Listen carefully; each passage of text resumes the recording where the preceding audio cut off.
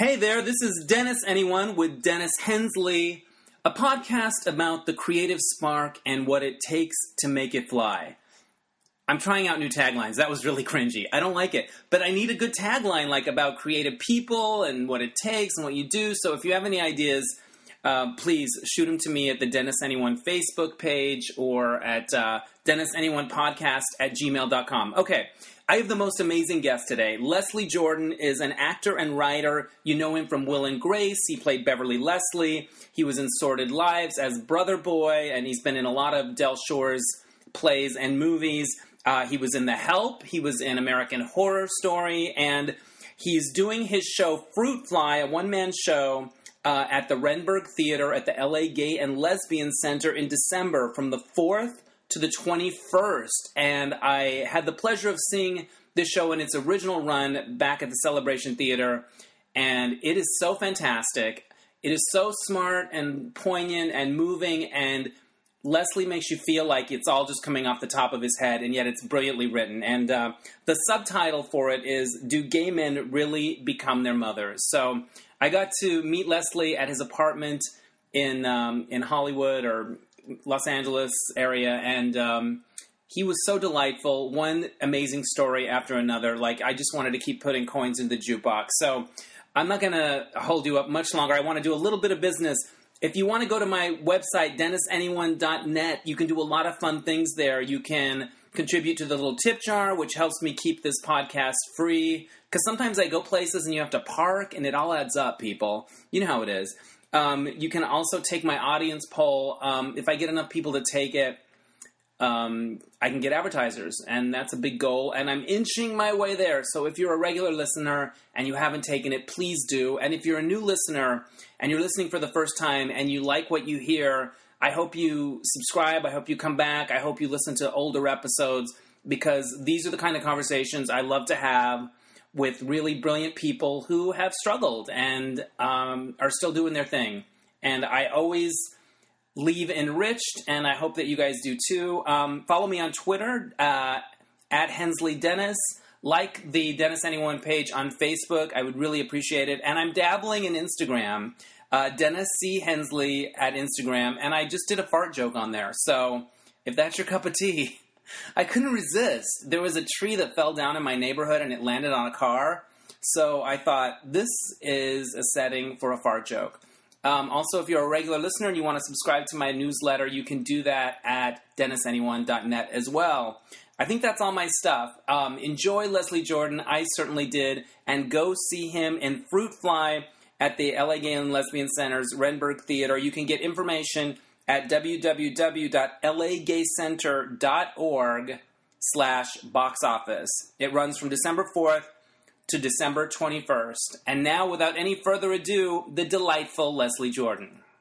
Hey there, guess where I am? In the LA apartment of Leslie Jordan, Emmy winner from Will and Grace. You also know him from Sordid Lives. I feel like I won the golden ticket. Like, because you say that not a lot of people have been here, that you kind of like to, you called yourself a gregarious recluse. Right on. So your place is very charming. Thank you. And we're sitting under an amazing painting of you that's black and white. Where did that come from? What's the story of that? I saw it on Facebook. It's an artist named Dawn Tarr, Tarr, Dawn, and I saw it on Facebook and I contacted her, and I said, I would love, to either have you commission something. Well, it came in the mail, and I've tried to, tell her, let me pay. No. She was just a fan. Now, the reason that I like this picture, my mother has told me from the time I was a little boy, when you smile, don't open your mouth. Because I just have the, And when I saw that, I thought, she's really captured it with my big mouth open. So, I want to get it framed. It's wonderful. Yeah. So imagine you're an artist and you paint somebody that you admire, and then they reach out to you and say, I love it. That must have felt great for her. It did. And yeah. I got also, when I did post it on Facebook, she's from the East Coast. I wish I knew where. I want to say Baltimore, somewhere. But I got a flood of Facebook responses of people that knew her, and sing her praises and said, "Oh, you made her day," and la la la. So, do you think she pulled that from a photo of you somewhere, or from a still from a show, or where do you like think? I said, there's a million pictures of me with that exact expression. The minute you put a camera toward me, I do that expression. So you mentioned your mother. You are doing a show that's inspired by her called Fruit Fly at the Renberg Theater here in Los Angeles at the Gay and Lesbian Center. It starts December 4th and plays through the 7th. Through the 21st. Three weekends. You're going for it. Well, it's something I've done over the years around Christmas time. The Renberg always has some space for me. To tell you the truth, it's really hard to do L.A.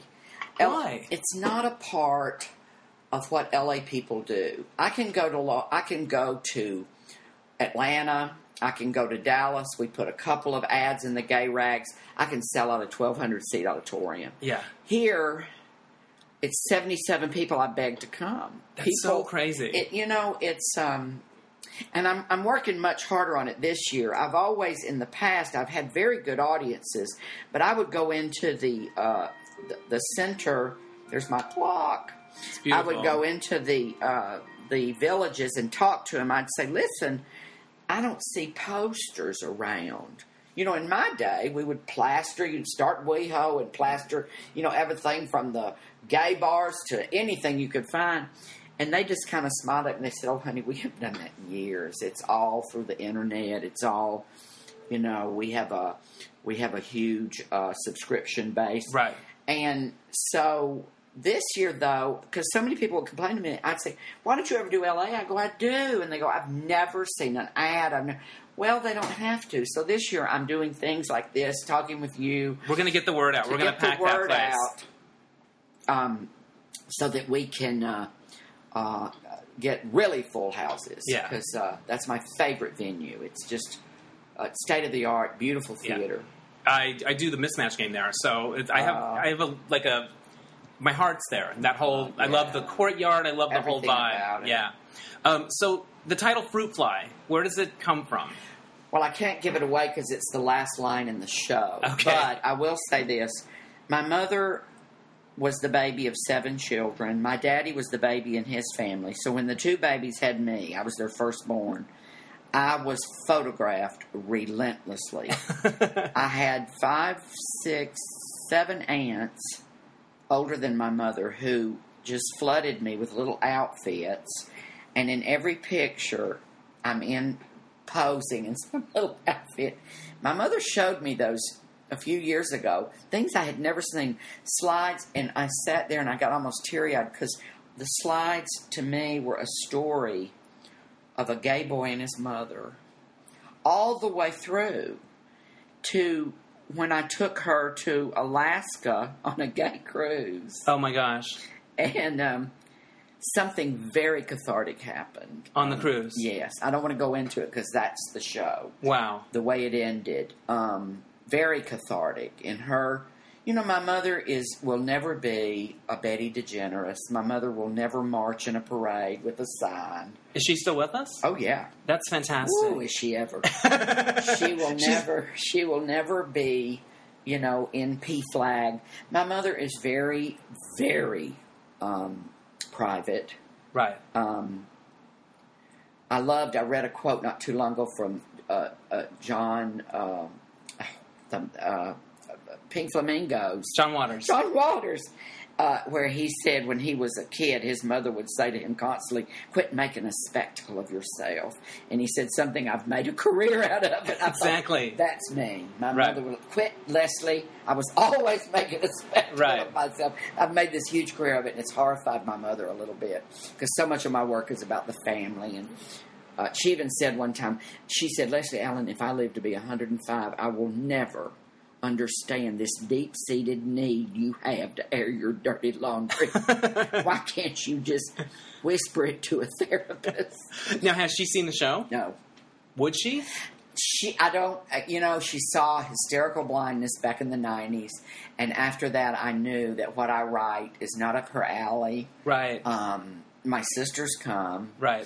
But this one is so personal. It also deals with the death of my dad, who was Yeah. killed in a plane crash when I was 11. And I don't want her to go through all that, even Yeah. though it's a lovely testament. It's a Valentine to her. To her, and it's an open love letter to anybody who has a mom, which Yeah. is everybody. That's what I found out about the show. I did on the West End of London. Oh, wow. I've done this show off Broadway. I opened they have a wonderful one-person play festival in New York called, instead of One for All, it's All for One or something. Right. And it's about one-person plays. It's down at the Cherry Lane, which is a wonderful old off-Broadway house. And we opened that with this show. We did the Celebration Theater here for years. Right. I'm so proud of this show. But it's a dog and pony show. I have slides. I tell stories. My mother's so prominent in all of it. That's amazing. She was really, really pretty. She still is. She's beautiful at 80. But my mother was so beautiful when I was a kid, I thought she was a fairy princess. When did you find out the truth? And was it a big blow? No, because she still is kind of a fairy princess. My mother's the baby, like I said, of 7. She's spoiled, but she's an amazing human being. Yeah. And I think, as I say in the show, the day that I realized, if I'm going to ask her, accept me exactly as I am, please. Yeah. Why can I not offer that to her? Right. I have to accept her. Right. That she's of another generation. She's very religious, very devout in her faith. I love what my spiritual advisor in my recovery program said when I would tell him all this. He said, honey, she's doing the best she can with the light she has to see with. Oh, that's a great metaphor. Wow. Yeah. And she does. And we can talk about this a little bit. I've got a boyfriend. I don't want to talk about it too much because he lives a very quiet, almost closeted life. But anyway, when I wanted to take him home, I didn't know how because he's my first boyfriend. I'm 60. I've had old rough straight boys that mother just thought were my assistants or whatever over the years. But I was whispering to my twin sister on the phone. I said, I'm going to be in Atlanta, and I want to bring him up. But what? And she said, is he your boyfriend? I said, yeah, but wait. She said, Mama, Leslie has a boyfriend. And I heard my mother go, well, it's about time. The cat was out of the bag. And did you take him, and how did it go? We had a huge family emergency, and I finally just said to Mother, I don't want to bring him into this. Yeah. My family's very volatile and drama. It's all big. It's something I don't even want to go into. Something happened, and Mother said, another time. Another time.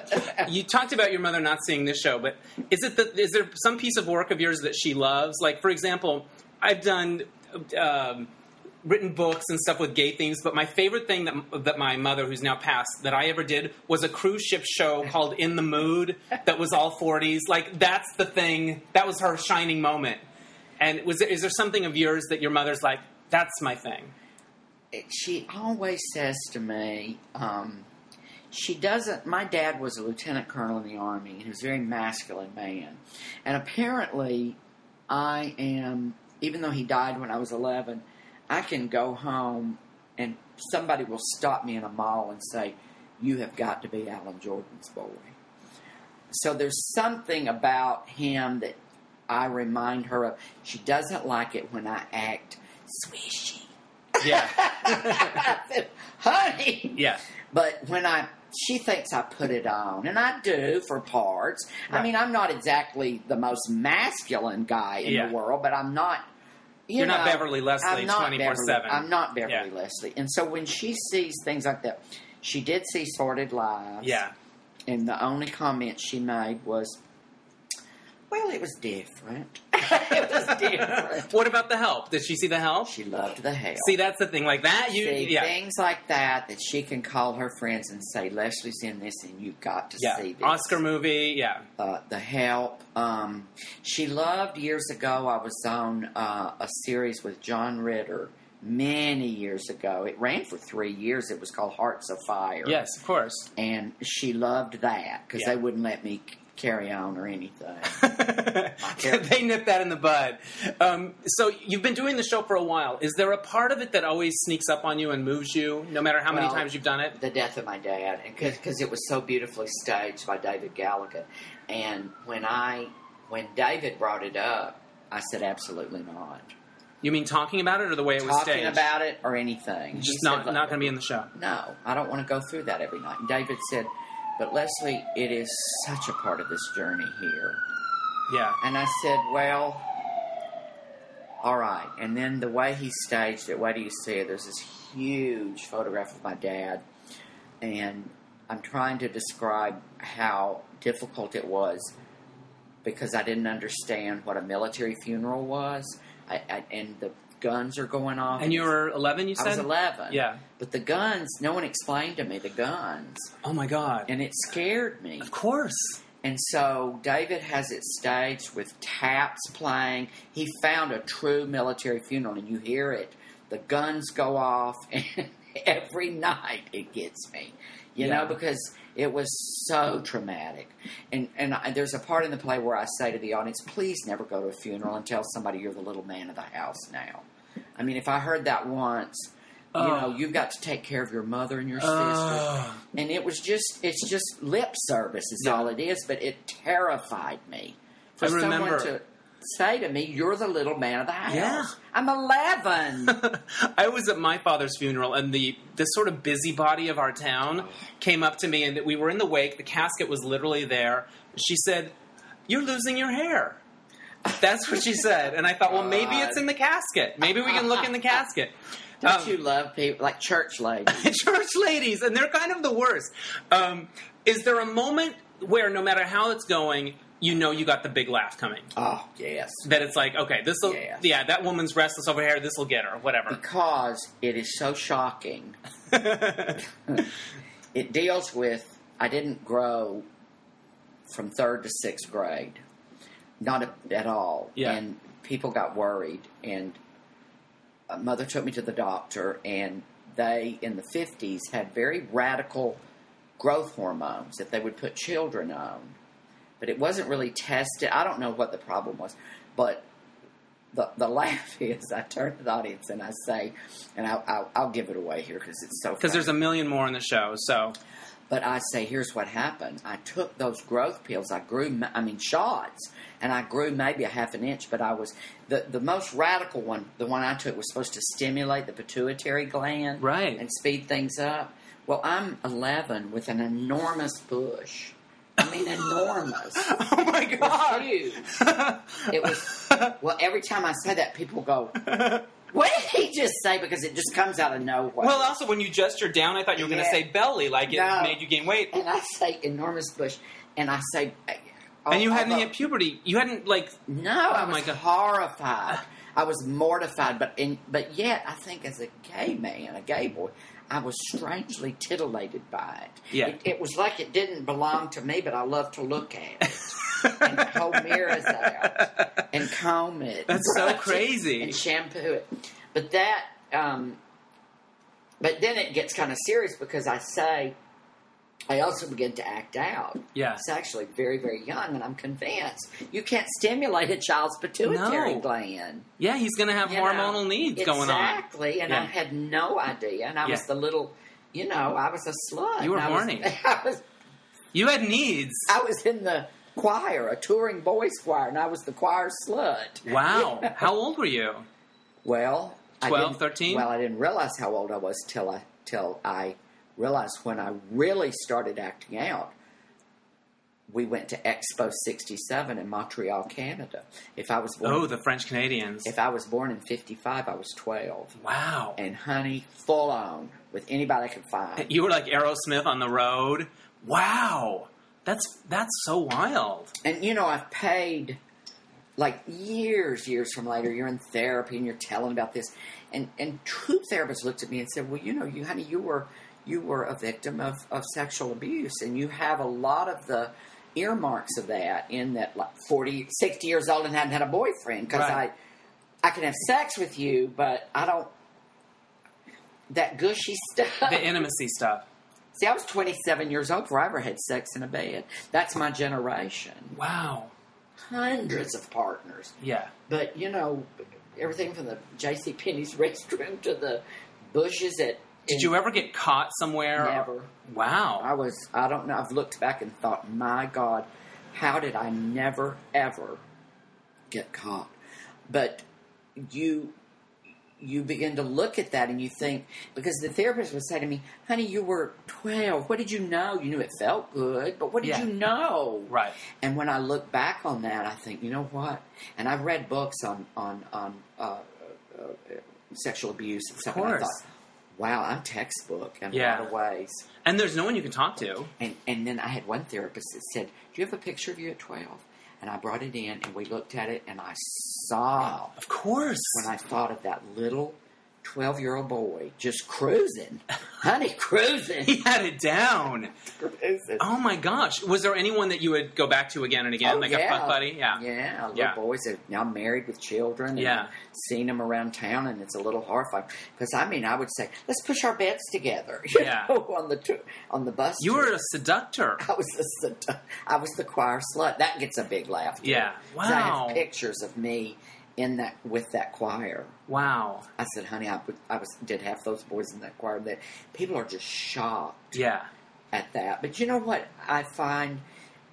If you're willing, it's like they teach us in recovery. First of all, you're only as sick as your secrets. And when you stand on stage and voice something that personal, people are shocked, but you would not believe the people that wait afterwards and say, of course. You know what, honey, I was like that, too. I've never heard anybody say that. I was 11 years old. I was messing around with everybody in the neighborhood. And blah, blah, blah. And there's something about that. There's times when I go home after, and I think, you know what? Since 1992, 20-some, I have regurgitated my life. For what? Is it that interesting? And then I get these letters, and I think it's just some sort of gift I have. It lets people off the hook of whatever their thing is. Maybe it's like that, or maybe it's something else. But it's like, okay, if he went through something like that, my secret might not be that bad, or maybe it empowers them to open up. Exactly. Was there any specific letter or person talking to you that you remember when you think about that honey, stuff? I wish I'd kept. I used to not. It would embarrass me. It's the weirdest thing. I'd get things and I'd read and I wished I'd kept everything from when I did. My trip down the pink carpet in New York, I tell a doll story that my lieutenant colonel daddy, when I was 3 years old, bought me a doll, and this whole thing about He got it. And people would bring me dolls. Oh, my goodness. I had a whole... One guy brought me, said, I collect antique dolls, and this is a doll from, if you were born in 55, which I looked up, if you were 3, it would have been 58, and this is a doll from that. And, what... And you know what I would do? Like, at the end of the run, I would give it to everybody that worked there. Right. I'd say, I don't like to keep this stuff. Yeah. And I thought it was just me, but I remember years ago, my manager handled Linda Hamilton. Sure. Terminator. But before that, she had that TV show that was very bizarre, Beauty and the Beast. Okay, yeah, with Ron Perlman. And she was pregnant with her first kid, and her fans... My manager had a room with the most beautiful things her fans had made her. Baby blankets. She didn't want any of it. And I thought, that's terrible. Why would she not want... But I don't know what it is. It's something about... I think her thing was she wasn't prepared for any kind of stardom. And she had stalkers because the show was so bizarre. Right. And pulled, it's like American Horror Story freak stuff. Yeah. It pulls the weirdest of the weird. Exactly, right. And I remember once we were at dinner and my manager, we were at lunch at that restaurant where O.J. Simpson's wife ate. Oh, shit. Really? With Ron Goldman? Petaluma or something. Yeah. What's the name of it? Casaluma. Something. We were eating there, and all of a sudden my manager jumped up and yelled across the street, enough. And there was this black lesbian who had followed Linda. She wouldn't bother You were her. with Linda at the time? Yeah, Linda was with us. And Linda would just get so creeped out by it. It was really frightening to her. I can imagine. Then she married James Cameron? Yeah, Linda Hamilton. I think they were together. I could be wrong about, but I think they were. Now, speaking of things that you keep or don't keep, your Emmy is behind you, and I remember meeting you at an event, and you had your Emmy, and it was broken. And I have a picture of me and my then boyfriend and a few other friends. There it is. The ball is separate from the Emmy. So, but I don't remember the story. Linda Bloodworth Thomason, after I won the Emmy, asked me would I come to Poplar Bluff, Missouri with my Emmy and do a show to raise money. And you had to have the Emmy. And I said, I don't know, Linda. And then I heard, I don't know if you know this, Linda Bloodworth Thomason's mother died of AIDS. I didn't know that. Her name was Claudia, but it was during the days when no one quite knew what to do. Right. It's mirroring this Ebola thing. Right. Everyone was freaked out. They would come into her room in the Ebola outfits, and Linda, there was some, not mistreatment, but Linda started the Claudia Foundation. Now, it's since morphed into where they send young girls to college in that area, underprivileged girls. It started, I think, as an AIDS thing, but they moved on. But anyway, Linda said, please come, and how can you turn down that? Yeah. So you could either get your picture with me and my Emmy or Alice Ghostley, who played Aunt Bernice. Of course. In her Christmas tree skirt. Wow. Gosh, how do you choose? But I got on a plane and they wouldn't let me because of this. You could stab somebody. Oh, because the wings are so pointy, you couldn't carry it on. But what if you're a passenger on that flight and you just walk in with it? That's really funny. That's what I did. I had it in the bag, a sack, and they said, you have to check it. Well, I checked her, and the plane hit a snowstorm. I went to Memphis, and my Emmy went to St. Louis. Oh, no. And they lost my luggage. Oh! There were weeks. I would drive down to LAX practically in tears, and there was this evil little queen. I just detested. I would say, listen. You'd always go to the same guy. Yes, and I would say, I hate to keep bothering you, but I'm just going to tell you the truth. My Emmy, and he was this little Hispanic. He said, I don't know what that is. And I said, well, it's a statue, that you win. And it's something well, dear, I don't know. And I started shouting, I don't know.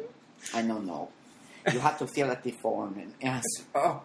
And when we finally got her back, the ball was broken. So my mother, my sweet mother, I said, Mama, Billy found out, my manager, that there's actually an Emmy hospital. There's an Emmy hospital? Where you can take your Emmy. They will not fix it. I've taken it to several trophy shops. They said, no, it's not. There's nothing. You can't. I said, can't you solder it? Yeah, what? You can't do anything? Said, no, you can't. There's just a reason. You can't Wow. do it. And it has nothing to do with it being an Emmy. So I said, can't we solder it? And I said to Mama, she said, well, honey, get you some Gorilla Glue. I said, what is Gorilla Glue? So look, now she's beyond repair. But see, if you take it to the Emmy hospital, you give them this. They won't, you have to, they don't want ones floating around. So you give them this and they give you a brand new one, and it's $200. But I thought, this is the one that I walked on. This is the one I got. Yeah. So he used to mess with her. One time she had chicken McNuggets on her wings. He was always mistreating her. Oh my gosh, he is a former roommate of yours. Yes. He would give her chicken McNuggets? Well, he would put chicken McNuggets on her wings. I'd come in and there'd be an enormous dildo on her. She's been mistreated. Well, but I did have an idea. I don't know if I could get away with it. I was going to, when Twitter started, I thought, wouldn't it be fun to, Instagram or something, a picture every day of Emmy being abused. They would come after me. They probably would. But, that story you told about your lost Emmy, that sounds like a short film you could make, and, you can go down there every day. Sometimes when people win a big award, a lot of times you hear stories about, well, this was going on in my personal life, so it looked wonderful, but I was, what was that moment like for you? Was it really the culmination and the moment that you always wanted to be? It was the highest moment of my life, and it was the lowest. See, there's always that story. Well, it has nothing to do with this. You would think that as gregarious, like I said, and outgoing as I am, I'm standing on that red carpet, and I've had to do number 2 3 times. My stomach was so in upheaval. We had to pull into the Chevron off the 101 in from a limousine. And I'm in braces, cummerbunds. Yes. You have no idea. At any moment, I kept leaning over to Billy. I said, it's going to be a deluge at any moment. And Billy said, Leslie, you've got to... Now, they have all these rules that you can't... When you get up, someone takes your seat. Yeah, there's a seat filler. So the seat filler was up. I was down. He said, you're going to end up like Christine Lottie. Apparently, she was in the bathroom. Yeah, she was in the bathroom, of course. Because they don't let you know the order. I think they think people will leave after their Emmy, so that you don't know the order. Oh. They will literally come up and say, we're almost ready for you. And they'll take you. And it was a panic attack waiting to happen. Oh, my gosh. And if I never have to do it again, I'll be perfectly happy. I did it once. I mean, you think, well... And then I see people like... I'm amazed at Deborah Messing because there's people... Of course, she's a girl. She loves dressing up. But I see her at events where she didn't have to be there. I can't imagine having...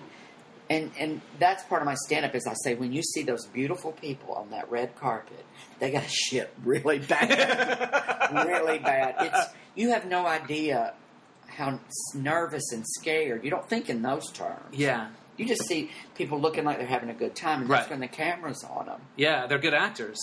But when did you get relief? After you won? I won, and then we were going. My sisters wanted to do all the parties. Of course. And I sat them down. I said, listen, I can't. I've got to go. They go, well, not even the governor's ball? Or whatever it is, not where you go eat? Right. I said, I can't. I said, if you want me to, I will walk you in and get you situated. And they go, well, it won't be... No. So I called him. He was with us. And he met us, my old pretend husband, straight boy, Brannon. He met us at, it was the place on 3rd that was where everybody would go. And I suffered through that with the Emmy on the table. And then he wanted to go to the parties. Right. And my sister said, well, we're just going to go on home. They were kind of upset with me. Well, he made me go to the TV guide party, and there was an unknown singer that got up. There were only about 45 of us there. It was early. Pink. I never heard of her. Oh, wow. She got up and sang this song. I remember I just loved it. It said, my socks don't match, and people compare me to Britney Spears. Yeah. Which was her first big hit. Yeah.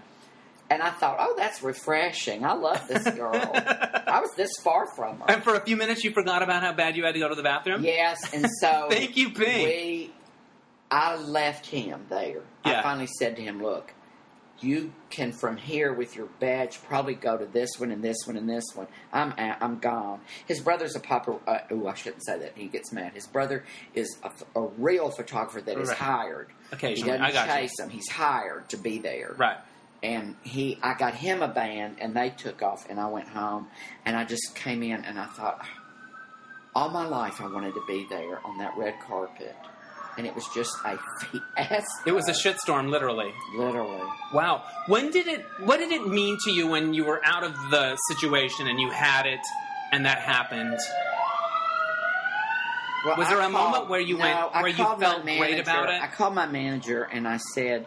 He said, do you know that for the rest of your life, you'll always be Emmy Award-winning actor? And I thought, wow. And I said, you know what, Billy? We've been at this for 20-some-odd years. I'm going to sit back and wait for it to come to me now. And in about 2 months, okay. we're waiting. Nothing. Nothing. But you know how they say one door opens, one closes? Yeah. nothing. And Yeah. I called Billy and I said, I can't eat this in me. Yeah. What a quandary. Yeah. To be an Emmy Award-winning actor, but you're not getting anything, any offers. And that's when I hit the road. And now I'm not dependent upon any casting director. Yeah. I don't have to sit by the phone. I do 44 venues that I created. I hired a marketing firm. I said, put me in gay bars, gay parades. I have an exclusive with Reaction Marketing out in Palm Springs. Right, I know and him. they book me. I mean, the phone rings every day. That's They fantastic. just called today and said, Calgary, but it's at Christmas. I said, oh my God, I'd love to do Calvary at Christmas. Yeah. Calvary, Canada. Is that it? Calgary. Calgary. Yeah. Calgary's the best. Yeah. Calgary, Canada at Christmas. Right. I said, that would be fabulous. Yeah. Phone rang a few minutes ago and they said, well, listen, you're going home for Thanksgiving and I know you've booked your flight, but how about the Little Rock Democrats? I said, are there live ones? They haven't all been quashed. There's probably 3 of them. There's as many as there are at the TV Guide party. Top dollar. Yeah. Clinton Library, trot me out, la la la. And all I have to do is give up 3 days of my Christmas trip home, which I was going to go for 10 days. So, it's just constant. Do you like the traveling? Do you wish you were doing a little less, or it's about the right amount? No, the travel is the hardest part because once again, years ago, I don't talk a lot about it, but I had a panic attack. I had gone from, and you can't get any sympathy, but I had gone from Benidorm, Spain, where I had done a TV show for England that's done run here. From Spain, no. A cruise from Barcelona where I took my mother, and it was a nightmare. Barcelona, Casablanca. I had flown, and for some reason they'd flown me from Valencia to New York to here. I had to drive straight up to the San Luis Obispo Gay Pride, which I loved. Right. It was so tiny. On Oprah, they said that's the happiest city in the country. San Luis Obispo? Yes. She lives up that way. Yeah. Well, I loved it. We had a pride. But anyway, I got up after all that, after weeks of that travel, in San Luis Pride and la la la, and I thought I was having a heart attack. Mm. And I went over to the Screen Actors Guild Clinic. I learned the new triage is the word. Right. If you can't get in somewhere, say my heart hurts. Yeah. Bam, you're in the door. You're in the door. And they said, Mr. Jordan, they got me on the treadmill. They did this. They said, it's nervous exhaustion.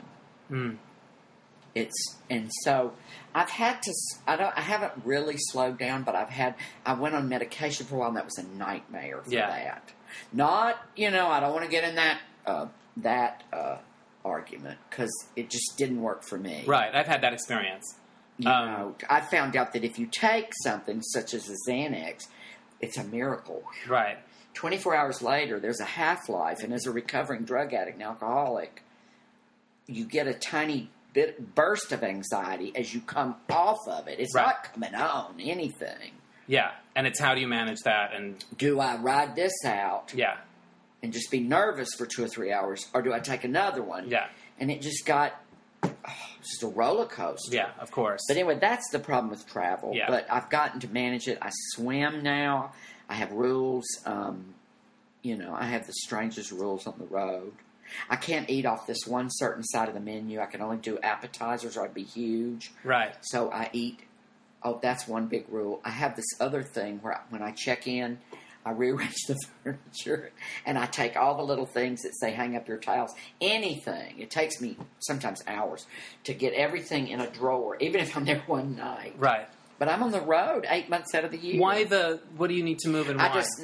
I need it to not feel like a hotel room. It needs to feel like you live there. All right. Yeah. So I move. I travel with pictures of, this, my new one and all this, and I arrange and I move, and I have to have a chair with a lamp somewhere near the window, and the maids come in, they're like, what happened in here? It's very cozy, though. They sit down and they have fun. Yeah, and sometimes they'll come in and go, wow. Yeah. And I said, this is much better. You need to show this to them because I feng shuied the shit out of this place. You tell great stories, so I had you pick some cards out of the observation deck, and let's fire away at a few of these. Who's your most surprising fan? Yeah. I was in San Diego, California, doing an event, and a tiny guy, adorable, older, my age or older, with these red glasses, came up and whispered in my ear, "I understand you're a fan of mine." And I thought, oh, bless her heart, she's got it all wrong. Yeah. So, not your most surprising fan.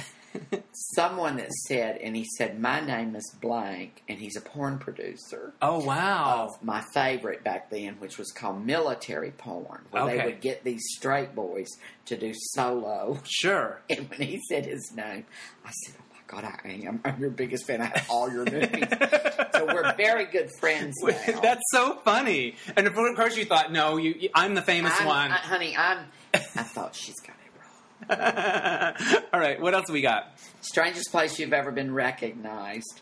We took Olivia Newton-John's tour bus many years ago to Palm Springs to thank them for being such ardent fans of Sordid Lives. We arrived, and the security came on the bus, and, I mean, it was rabid. It was like the Beatles had arrived. Wow. Fans from Palm Springs surrounding the bus, hundreds. And they said, "We're going to get Miss John in first." Right. So they got her through the crowd. And then they came back and said, "Well, we're going to get you." And I said, "Well, I don't need guards." Yeah. But it's the first time. I mean, I could have gotten hurt. It really scared me. We were trying to get through there. And then I said to the guard, "We've been on that bus. I've got to pee." He said, "Well, I'll watch the door." So I went in to pee, and somehow some fan got in there. And I was trying to pee, and he tapped me. It scared me. And he said, "Mr. Jordan, I have a poster of Sordid Lives, and it would mean so much to me if you'd sign it." I said, "In urine?" I said, "I've got something in my hand right now." But that was the first time I'd ever been recognized. Right, like that. Wow, okay. Have you ever had a good diva tantrum? I'm performing in Rehoboth Beach at a place called the Blue Moon. I was a little upset because the venue was so tiny. It only had 100 people. Right. And I talked to the producer, and he said, "Well, we didn't realize it was so tiny." But I said, "Well, find them. Everywhere we go on the street, people said they couldn't get tickets. We should come back." He whispered to me right before I went on stage, "We're going to come back for Pride. I've got a 300-seat venue. It's the Brick Church down, blah, blah, blah." So without thinking, when I went to take my bow, said, "I'm going to be back for Pride.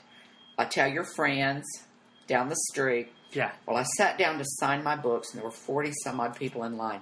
My producer came over and said, "Pack it up. We got to go." I said, "What?" He said, "Pack it up. We have to go." I said, "But we have people in line." He goes, "Leslie, pack it up." I said, "What is going on?" He said, "The owners are livid. They said, pack your shit and get the fuck out of here." I said, "About what?" They said, "You stood on stage and advertised a venue down the street, and they find that off." I said, "Let me talk to them." They go, "Leslie, you don't want to talk to them." I go, "Yes, I do." So I stood up, and everybody's going, "Where are you going? Where are you going?" I picked my pink carpet. I said, "I've been thrown out." Well, it started all this rabble-rousing, and I went into the kitchen. I'm having a nervous breakdown as we're talking about this. They were in the kitchen, and they were drunk. Yeah. And I said, "What is the problem?" And they flew into me, and they thought I would just cower. And I stood there, and I said, "Wait a minute, Queen. I ain't the Lady Chablis or some drag queen you pulled up from Savannah. I'm an Emmy Award-winning actor, and you are not going to speak to me like that." And they go, "You get the fuck out of here." And I just took a table. There was a table there with cutlery on it. And I went like that. Right on. And they said, "Call the police, call the police." I said, "Call the fucking police." So I went out in the bar and rabble-roused the whole crowd. And they're all on your side, of course. Oh, of course. The entire bar emptied into the streets as the police were coming. I ran back in the bar and locked the door where nobody could get in or out. And I went back in the kitchen, and I said, I had never been so fucking angry. And We didn't become physical, but they said the cops are on their way. And I said, I don't give a good goddamn. I'm a recovering alcoholic. I've been thrown out of better places than the fucking Blue Moon. So we had a tour bus then, and I got on the bus, and they had served me on the bus beautiful china, and I threw all their plates out the window. Oh, my God. Right, the police were behind us. We just took off, and I threw their plates out the window. And in the bus were my people, and one of the straight guys got me and said, calm down. And I flew into him. I said, don't you dare condescend to me like that. I have a right to be, but it was huge. They still talk about it in Rehoboth. Wow, that's amazing. Hurricane Leslie, it's Rehoboth. What's the most unprofessional behavior you've ever witnessed? Me and the Blue Moon. And you've got one more then. What job were you most excited to learn you got? When my manager called and said, they want you for American Horror Story, and Mr. Murphy has written. I thought, I couldn't wait to get to New Orleans because I wanted to meet him. Yeah, and I had a speech pen. I was just going to say, Mr. Murphy, I'm so happy about this job, but Glee, yeah, was ever there an actor meant to be on? Yeah, but he was doing. The Larry Kramer play. Yeah, for The Normal Heart, HBO of course. Here, and we never laid eyes on him. Oh, so you never met him? I never met him, but I was so excited about that job. But listen, he was so involved. Which season were you on? It was called Coven. Coven, the witchy last one. season. Okay. And then I got offered Freak Show, and he wrote a wonderful part for me. But I took a job I had in London. Only because my manager said, do you want to do reality? I said, absolutely not. And he said, but it's over in London. No one knows. And I said, well, what is it? He said, well, they're going to lock you in the Big Brother house. I said, absolutely not. He said, Leslie, it's well into the six figures. Wow. More money I've ever made in my life. And how did it go? It was recently, right? And it never aired here. I lasted 12 days. I got kicked out. I spit on Gary Busey. I've never lost my temper. Worse than Rehoboth. They used sleep deprivation, and they used hunger. They took away my food. If I couldn't complete my task... And they said, Mr. Jordan, you can't stay on task for anything longer than 10 minutes because I'm so addicted. Mr. Jordan, you must stay on task. And I said, oh, this is hard. So I got kicked out. Do you wish you hadn't done it, or was it okay? It was the worst thing I've ever been through, but I got to take that money and I now am completely debt-free. How many people could say... 30 years of acting where you've ran this credit card of that just it was ridiculous and I'm debt free. That must feel good. And you got to spit on Gary Busey. Now, speaking of random anecdotes, I asked our mutual friend Del Shores what's something I should ask Leslie that probably wouldn't be an obvious question, and he sent me this. If it has anything to do with Chinese food, I'm going to kill him. No, I don't know what that's about. Well, ask him about Donna Day and when he crossed in front of her light drunk at the Rose Room. Yeah. Donna Day was this really mean drag queen. I've never come across a drag queen that mean. Okay. Her big number was she'd pull her teeth completely out. She was older, black African-American queen. She'd take her teeth out and do this thing. Yeah. But I was drunk, so it had to have been... I'm sober 18 years. It had been 20 years. She's long dead. Yeah. And we were drunk, and I got up to do something, and she said, "Oh, La Mustang" from TV, because I had something on the air back then. And she said, "Ooh, she ain't looking good." And I said, "Fuck you." And I got thrown out of the Rose Room in Dallas for my drunken behavior. Right. But you know what? You were on TV, and she knew that. And that's something right there. Okay, the other question was, ask him to tell you about his meeting with Ann Wedgeworth and Jessica Lange's joy with the story. When I was doing American Horror Story, Jessica Lange, people say, what's she like? She's a movie star. Right. You know, she's been breathing that rarefied air for so long. Right.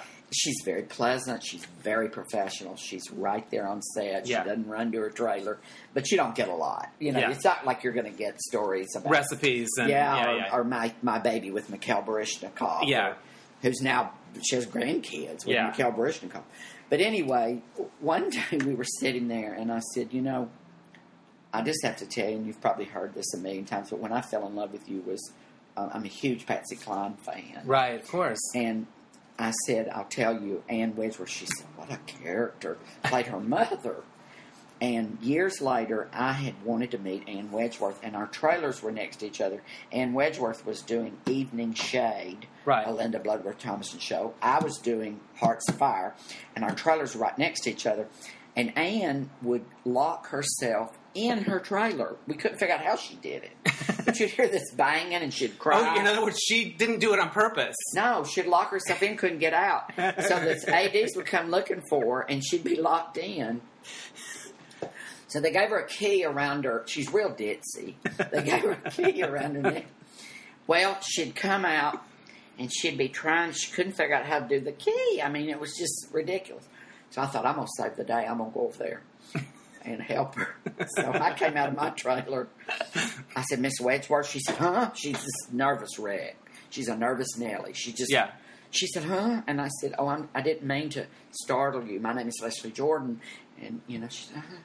And I said, I just have to tell you, I'm probably your biggest fan. I can quote Sweet Dreams. She said, please don't.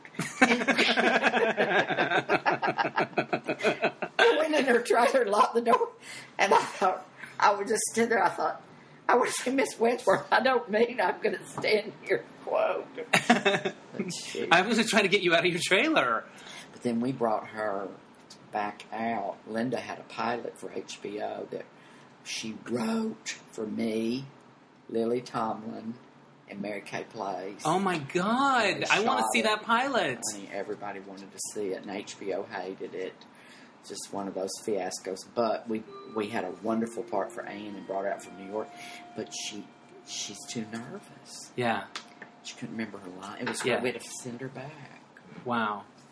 Now, a lot of people talk about who's a nightmare that you worked with or whatever. Who was cool? Who was just the coolest? That you admire as a talent and Lily Tomlin. Yeah. I wrote her a love letter. I've never written a love letter in my life. She's Lily's not masculine in any way. Yeah. She's very assertive. She's that smart lesbian. Yeah. She's a smart girl. Yeah. And I was just smitten with her. And she's a winker, too. Like, she'll be talking to this one, and she'll go like that. And, she let you in on something. Yes. And I wrote her a letter. The first day I worked with her on that HBO pilot, she walked up to me and said, how has this never happened? Meaning working together. Working together. And I said, Miss Tomlin. So I wrote, I said, Dear Lily, in my I think I was 53 at the time, in my 53 years on this planet, in every room of recovery known to man, I have never met one person that I thought to myself, this is who I want to mentor me.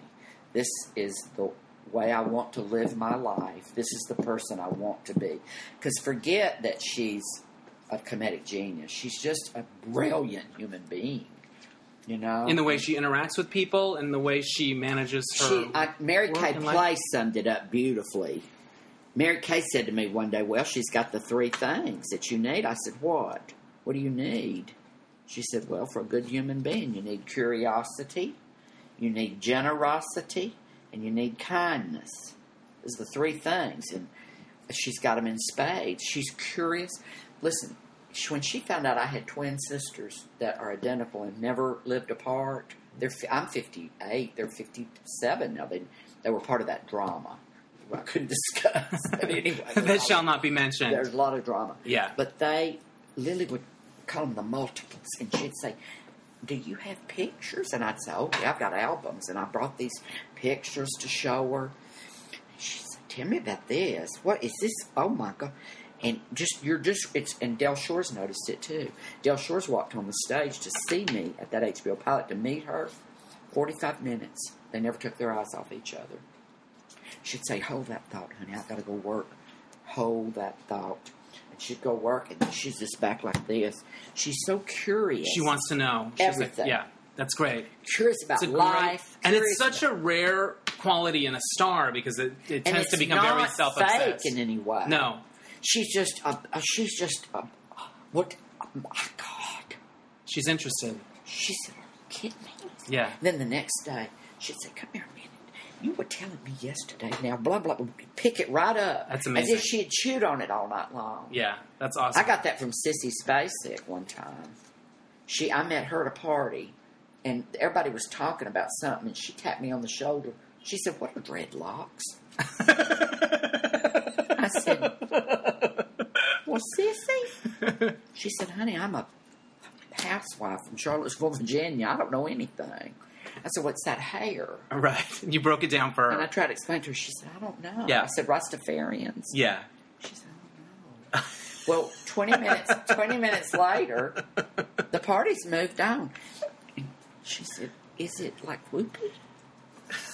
Meaning Whoopi Goldberg. And I thought, what that hair that you were talking about, is it like Whoopi? She said, "I did a movie with Whoopi."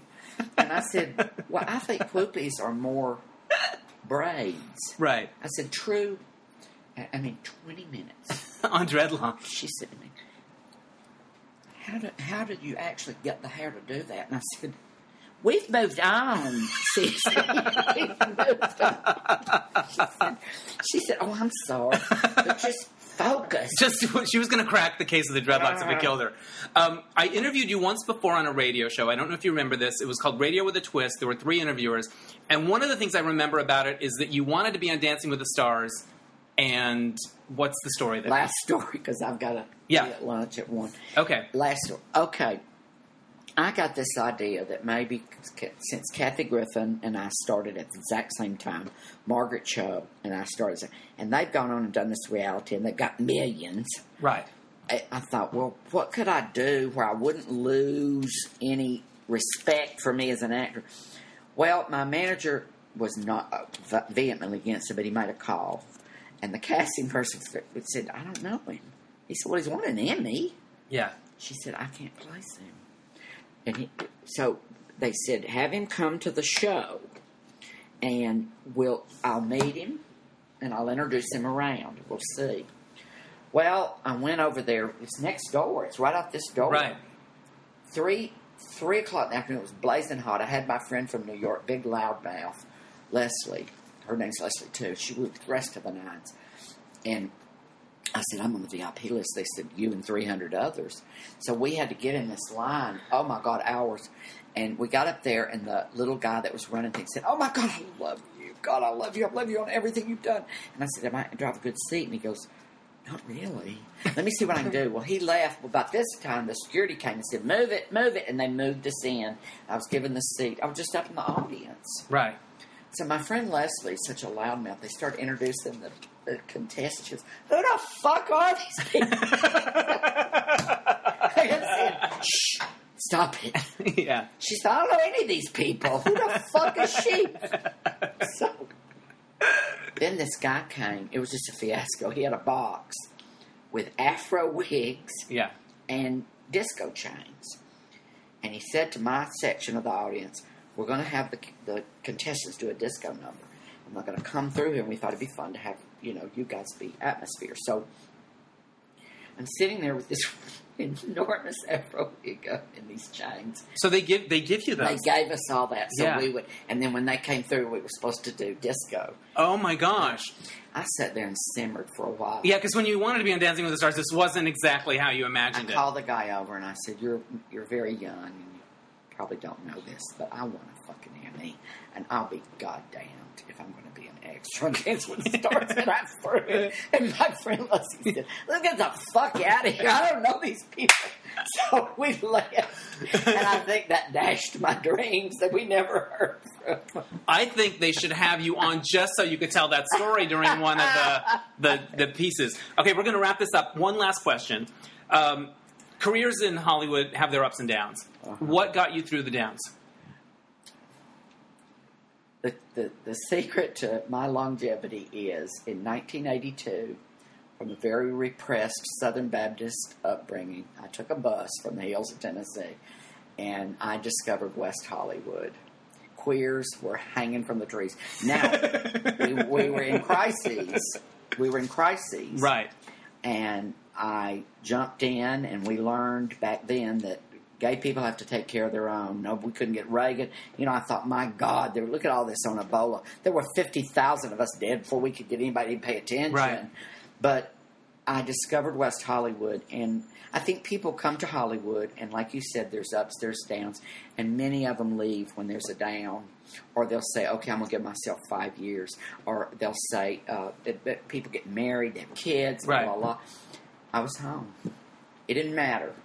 It didn't matter how you were doing. You were meant to be here. I had nowhere else to go. Yeah. So it was just, I had this huge life that involved West Hollywood, and it was a life I'd always dreamed of. So the career was just something that, you know, to keep the ship afloat. And I think that's it. It's that perseverance that slowly, 33 years later, I had this career. Yeah. How did it happen? I don't know. Just didn't go anywhere. You couldn't get rid of me. You couldn't get rid of me. Well, I'm so happy that we couldn't get rid of you. I'm so happy that you agreed to do this interview. Go see Leslie Jordan in Fruit Fly at the Gay and Lesbian Center at the Renberg Theater from December 4th to December 21st. Thank you so much, Leslie. Welcome. This has been a real pleasure. We're going to wrap this up, snap a few fun photos, and then you've got your fancy lunch to go to. So okay. Thank you. This has been delightful. Wow, was that incredible or what? I could have listened to him tell stories all day long. I felt like I got the greatest hits album, but you know there's a million more hits. He's like the Rihanna of storytelling. So thank you so much, Leslie Jordan, for doing the podcast. It was a delight. Go see Leslie in Fruit Fly playing all through December 4th through December 21st at the LA Gay and Lesbian Center's Renberg Theater. You can get tickets at lagaycenter.org/box office. I've seen the show. It's incredible. It's the perfect holiday outing. So please do that. You can also go to DennisAnyone.net and do a lot of fun things. You can subscribe to my newsletter, take my audience poll, put some money in the tip jar, all that stuff. Follow me on Twitter at HensleyDennis and Instagram at Dennis C. Hensley. And that's about it. Oh, I have a newsletter too. And also like the Dennis Anyone page on Facebook. That really helps a lot. If you like this podcast, tweet it, share it, spread the word. I feel like it's a perfect little holiday stocking stuffer. I think I'm going to go listen to it again right now because I love that Leslie Jordan. All right, thanks, and we'll see you next time on Dennis Anyone. Bye.